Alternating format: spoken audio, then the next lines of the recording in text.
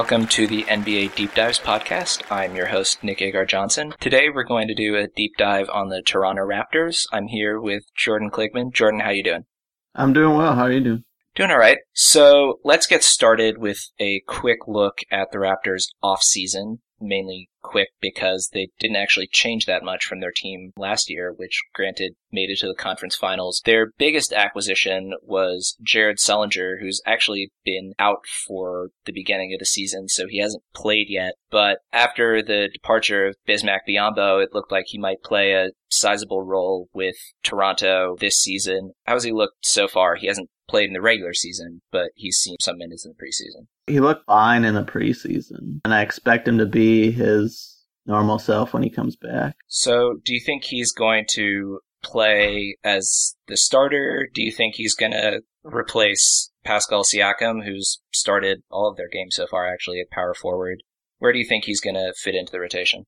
Well, I think he's definitely going to take Pascal Siakam's minutes. I don't know whether that's going to be starting or coming off the bench for Patrick Patterson, but he'll get his 20 to 25-minute role slowly eased in as he comes back from the injury. We talked a little bit about Pascal Siakam, so let's jump into a quick review of their draft. Pascal Siakam was actually not the first player they chose. That was Jakob Poeltl, who they took with the 9th overall pick. Poeltl's been coming off the bench, averaging 16 and a half minutes a game, but especially with the increased minutes that Jonas Valanciunas has been playing so far this season, and the surprising jump in minutes and role from Baby Nogueira, Poeltl's sort of been nailed to the bench as a fourth big man. Do you think his role is going to increase as the season goes on, or do you think this is going to be more of the development year from him? I think his role will increase right now. Lucas Nogueira has kind of cut him out of the rotation, but it's hard to know what Lucas Nogueira even is. He's kind of like a rookie himself because he hasn't gotten that much playing time prior to this season. He did have one really good game, his first game this season, where he had 5 blocks and 9 rebounds. Last game, he didn't do very much. But I do believe that Jakob Poeltl is the best big man defender on the roster. And I think that pairs nicely with Jonas Valanciunas kind of staggering the two, because Valanciunas is clearly the best big man scorer on the roster. So we'll talk more about Siakam later, but let's just discuss him really quickly before we move into the review of the season so far. He was taken with the 27th overall pick, not expected to play much this year, but he has actually started all 10 games for them so far this season. He's only played 17 minutes a game, which is interesting given that he's been starting, but the fact that he's already started so many games is surprising, especially given where he seemed to be in the rotation coming into the season. Siakam, I think, is getting minutes, kind of filling what Luis Scola doing last year, getting that start chunk of minutes, but not really getting starters minutes. But I think it's due to just lack of having power forwards that can play, that he has a role right now. All right, so let's talk about how the season has looked for the Raptors so far. 10 games in, they are 7-3 after a very close loss to the Cavaliers last night. What does the starting lineup look like in general, just in terms of how they fit with each other early this season? The lineup looks good right now. Norman Powell is getting in the lineup because Carroll is hurt or getting rest. We don't really know. The Raptors kind of keeping that a bit quiet, but it looks good, bringing Rawson off the bench, Joseph off the bench, and Patterson off the bench. Even though he hasn't been playing well, he spaces the floor well. So it kind of has been working right now, but I don't really know if it's going to continue to look like this, because DeMar DeRozan has just been on an insane run of just hitting incredible shots, just one after another. He's definitely improved, but I don't know if that's sustainable for him to just every mid-range, difficult shot. How does that go in? But it does. Yeah, the fact that he's shooting 51% from the floor right now, given the shots he's been taking, is just absurd. He fades over people, he gets contested mid-rangers and knocks them down, and I want to say it's not sustainable, not out of any dislike of DeMar DeRozan, but just out of belief in statistics, but he's defied every possible statistic I can think of so far, just in the fact that he's hitting pretty much everything he looks at, and he's leading in the NBA in scoring. He's doing pretty much everything you could expect from a scoring wing except knocking down the three-pointer. And I guess the fact that he's just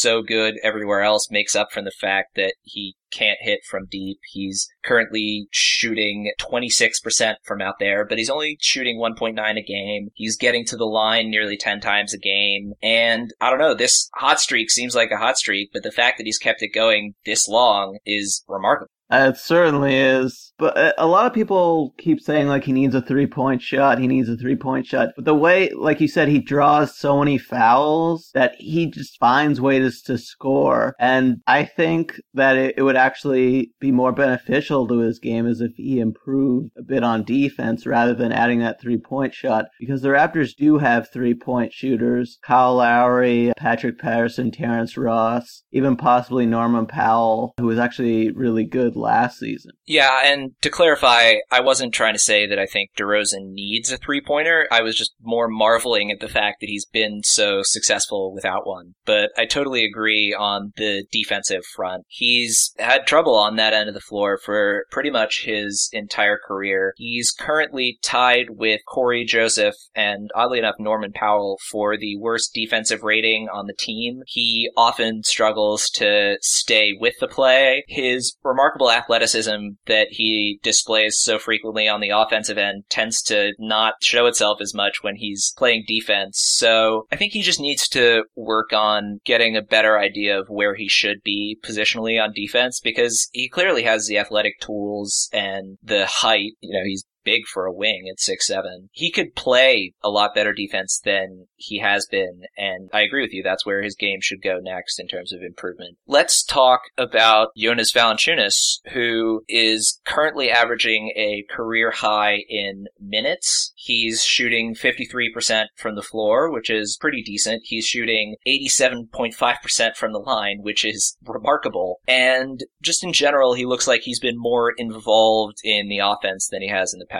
Yeah, well, the past two seasons only getting 26 minutes a game. I think that had to change. I know Biyombo played well last season, but I think Jonas Valanciunas is a future all-star. It's not a question of if anymore, it's when. And he's just great at scoring around the bucket, getting rebounds, and those are things you need to be a successful team in the NBA now. He is averaging a double-double at this point, and granted it's 10 games into the season, but that is worth noting. The trouble with Valanciunas is pretty much the same as the trouble with DeRozan, in that he struggles on the defensive end of the floor. He's big enough to be an effective deterrent at the rim, but he isn't always near the rim when he should be. So do you think there are maybe scheme changes that need to be made in terms of helping Valanciunas on that end, or does he just need to focus more of his energy on that end of the floor rather than just being a pure scorer?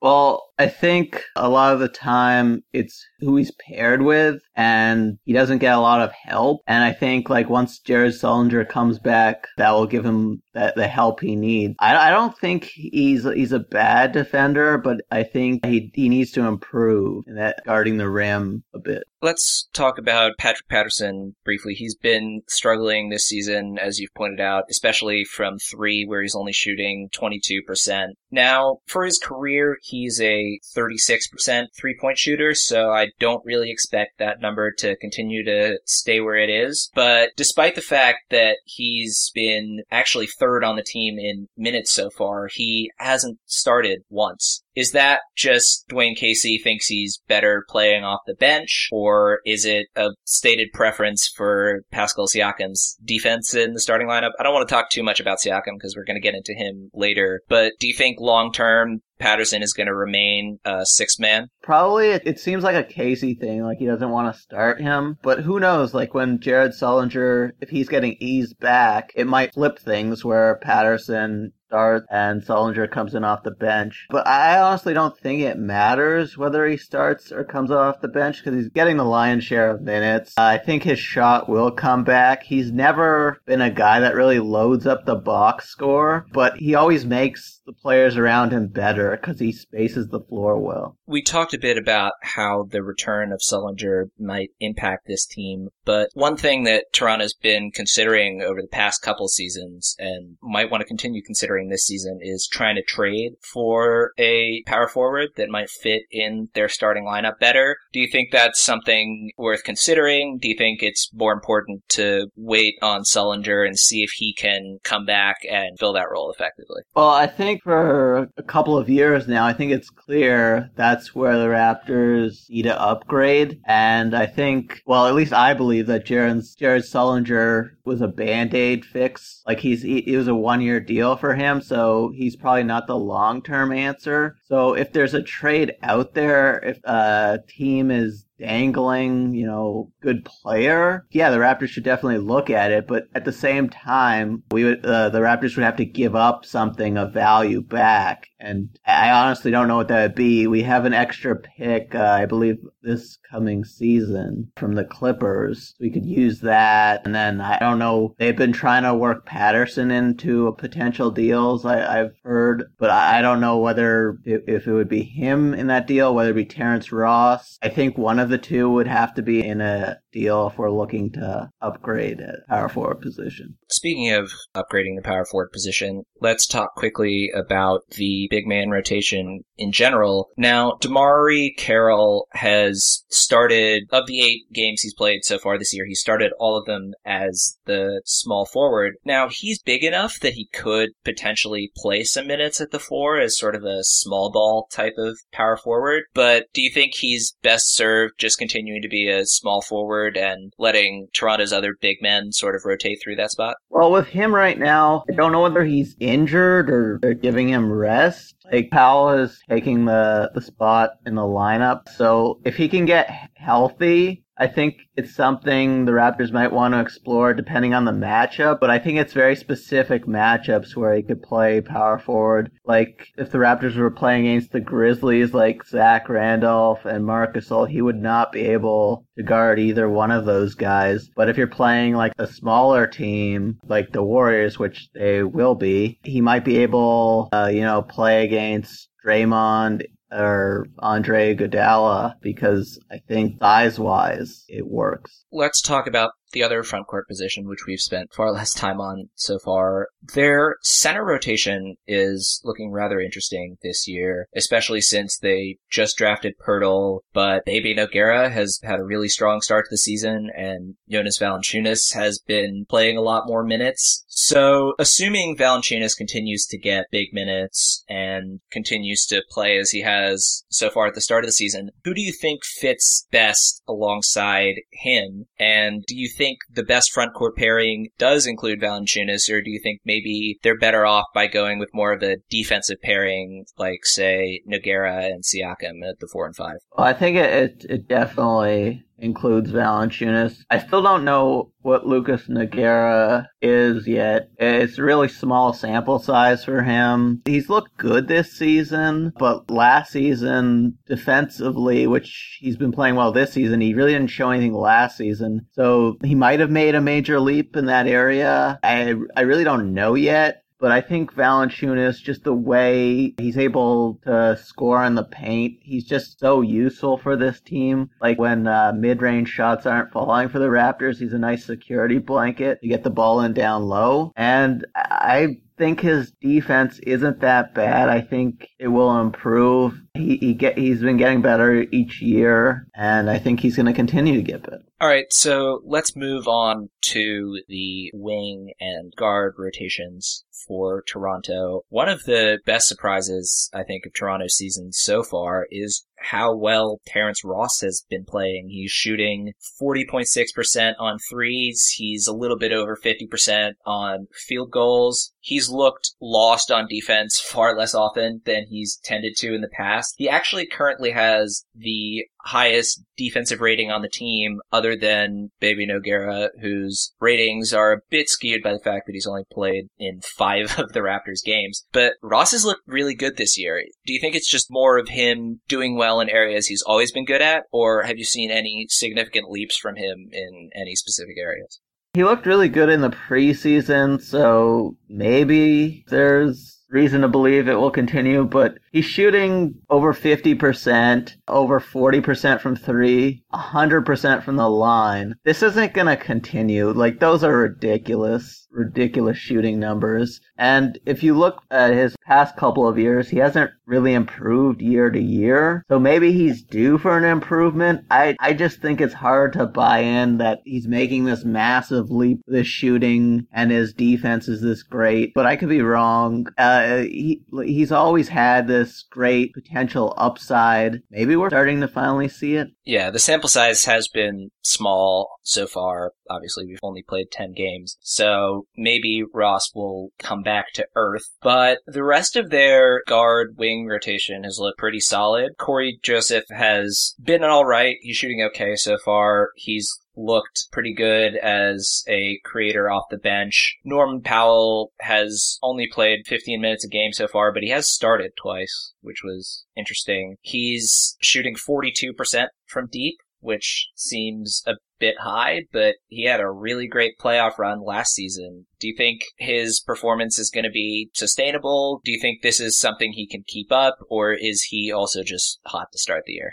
I think Norman Powell is just good. I think he will primarily fit that six-man role once they figure out and get Harrell healthy. But he shot I believe 40% from three last season, and post All-Star break he was putting up ridiculous numbers when he was getting the majority of his minutes last season. So I think he'll be best using that six-man role. He could bring energy off the bench, where he can push it in transition and be this good defender that can also hit shots. Let's talk about one of your articles recently on #basketball about why DeMar DeRozan is worth his $145 million contract. He's definitely following through on that so far this year. Yeah, I did not think he'd put up these numbers, but what he brings to the team, it's just like how would the Raptors have been able to replace that if they let him go? They wouldn't have been able to. That scoring, that mid-range game, he's on an insane pace, which probably isn't sustainable, but I think he's more valuable to the Raptors than any other team in the league, that he fits the system for the Raptors and an offense that revolves around him, whereas another team, I don't know if they'd be able to make it work. You brought up something that I think is worth discussing further, which is the idea that the Raptors couldn't really replace DeRozan. And I think that's especially important when you're talking about a team like the Raptors, who are near the top of their conference. People have been upset about how Cleveland handed out a massive contract to Tristan Thompson, and some people were upset about their recent J.R. Smith contract. But when you're talking about teams that are near the top of their conference and already have really high payrolls, they just don't have a way to replace these guys. And Toronto won a franchise high number of games last year. First time above 50 games. They made it to the conference finals. Even if DeRozan didn't have this incredible tear to start the season, I mean, he's worth that contract because they're not going to get that kind of production out of giving more minutes to Terrence Ross and Norman Powell. Yeah, and the fact that he's still, in his prime of his career, he's not going to be tailing off anytime soon. Whereas Lowry, this coming summer, the Raptors will have to decide what they're going to do with him, where he's kind of reaching the end of his prime, where decline might be starting to set in, which is harder to offer a 5-year max deal to. But whereas DeRozan, by the end of his deal, he's still going to be good, barring some insane injury. But yeah, it was a good deal for the Raptors because the Raptors need him. They need his scoring. They need his playmaking. They need everything about him because this team doesn't function without him. You brought up Kyle Lowry, and I want to talk about that briefly. Lowry was clearly the star of this team last season. He was second team All-NBA. He did start in the All-Star game last year. But this year, his shooting has dipped, and granted it's early in the season, I don't want to draw any conclusions, but he does seem to be shooting the ball a lot less and has sort of ceded shots and offensive possessions to DeRozan. Do you think DeMar's crazy hot start has been a problem in terms of diminishing Lowry, or do you think Lowry is just going through a cold stretch right now and DeMar is carrying the offense in the interim? I think that's absolutely right, that it's just a cold stretch and that he'll find his way and get his shot going again. But if you've seen the past 2 seasons, Lowry has tailed off at the end of seasons, whether that's due to his body breaking down a bit, injury, what have you. So there's always a bit of concern whether where his body is and whether he can hold up throughout a season into the playoffs. But I think it's way too early in the season for something to be seriously wrong with his shooting. I think that's definitely going to come back. And I think it's going to balance out to more what you saw last season in terms of touches than what you're currently seeing, where DeRozan just taking like all the touches and a majority of shots. Whereas I think a lot of the shots are going to climb back to Lowry because he's been better with the ball in his hands, being able to find people when the shot's a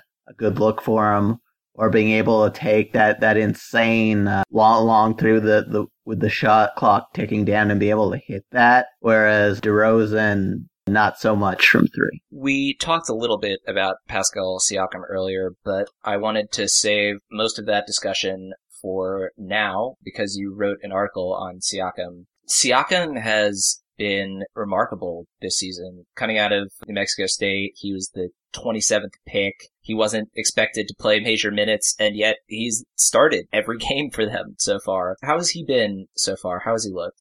He's looked good, especially for a rookie. You don't expect the 27th pick to take a starting spot and being able to look competent through the start of the season. I think that's good, but I think he's a placeholder right now until Jared Sullinger gets back. He's just kind of taking over Luis Scola's minutes from last season. So I honestly don't really know what he is right now. And I think a lot of people compare Siakam to Biyombo because of his energy, but he doesn't block a lot of shots. He's not that same kind of defender, but at the same time, he has better hands. He's a better shooter than Biyombo. So you like his energy. I think it's really hard to know what he is right now. He's been a decent positional defender. His defensive rating is ever so slightly below Toronto's overall mark, and he's actually been shooting quite well. He's at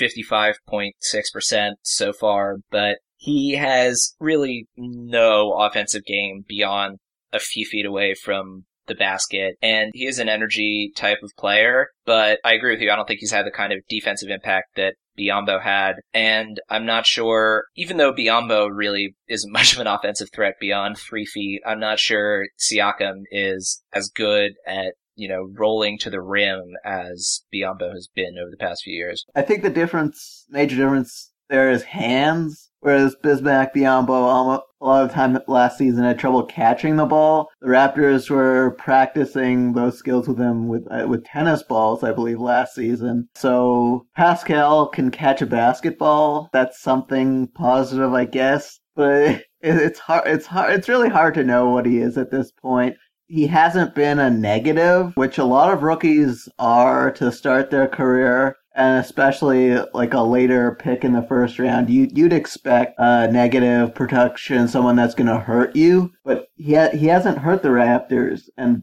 I think that's a positive that he's been able to hold his own with those starters minutes. Let's talk quickly about the first 10 games. So the Raptors are currently 14th in the league in points per game and 10th in the league in opponents' points per game. But interestingly, their offensive rating is actually 3rd in the league and their defensive rating is 15th in the league. So despite being in the top 10 in points allowed, their defensive rating isn't anywhere near as good. Maybe that's because of their really slow pace. They're currently 24th in the league. But 2 of their 3 losses this year have been to the Cavaliers. And their only other loss, interestingly enough, was to the Sacramento Kings. But other than that, they've had a solid start to the year, and obviously a lot of that is on the back of DeMar DeRozan. Yeah, absolutely. It's DeRozan powering the offense, but to speak to the Kings, the Raptors have had trouble with them before. I believe the Raptors were swept by the Kings last season. So it's just an interesting wrinkle that like certain teams the Raptors struggle with. But right now the offense is doing well because it's DeRozan is just destroying defenders with his shot. There's just no way of stopping him right now. Like I said, that's not going to continue. I think things are gonna balance out where the Raptors will need to play better defense because they won't have this insanely productive offense. The Kings did actually sweep the Raptors last year, despite only averaging 97.5 points per game. So it's interesting that they managed to win by holding the Raptors to low point totals, especially since the Kings were not the greatest defensive team last year. But DeRozan has, we talked about this earlier, but the fact that he's hitting all of the incredibly difficult shots that he's taken so far has been a huge driving force behind how Toronto has played this year. And he's shot enough such that there is at least a decent sample size of him being this accurate, especially on mid-range jumpers. And if Kyle Lowry can return to form with DeRozan keeping up his performance, the Raptors are going to be a really tough out in these playoffs. Absolutely. If DeRozan was able to keep up this insane production and the Raptors look like how they looked like last season, where everybody was kind of doing their thing with Lowry playing like an all-star, they will be a tough out. They were a tough out last year. They took 2 games off the Cavs, and Valanciunas wasn't healthy then. Carroll wasn't healthy then. I think they have potential to push the Cavs. I don't know if they'd be able to beat them. I still think they would need to upgrade somewhere to be able to beat the Cavs, but I think they're definitely getting better, and that's a good sign. Yeah, the Raptors are going to have difficulty beating the Cavs just because unless Damari Carroll makes a remarkable recovery over the course of the rest of the season, they just don't have anyone who can stop LeBron. And granted, there aren't really any teams that can fully stop LeBron, but DeMar DeRozan is not going to be the defensive solution on LeBron, and Norman Powell, despite trying really hard last night, is also not going to be the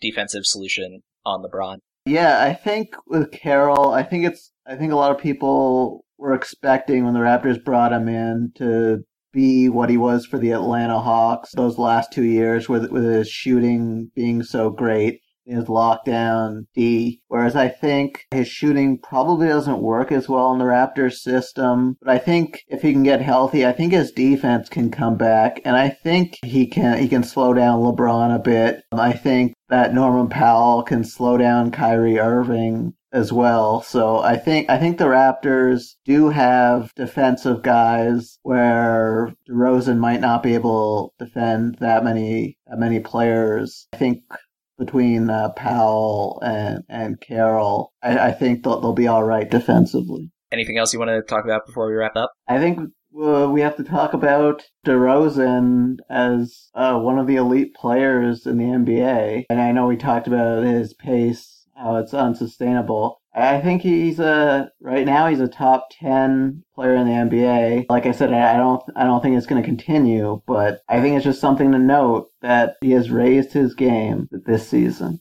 Yeah, he might have a good shot at one of the all-NBA teams by the time this season is over if he can keep this up. Yeah, absolutely. All right, that about wraps things up for us. Thanks so much for listening. If you're enjoying the podcast, please leave a rating or a review on iTunes or Stitcher or wherever else you might be listening to this podcast. You can follow Jordan on Twitter at 416basketball. You can follow me on Twitter at NBA_Johnson. You can also follow the Hashtag Basketball website at #basketball. They do a lot of great work keeping up with injuries and player absences, as well as a bunch of great content from the NBA writers such as Jordan and myself. Thanks so much for listening.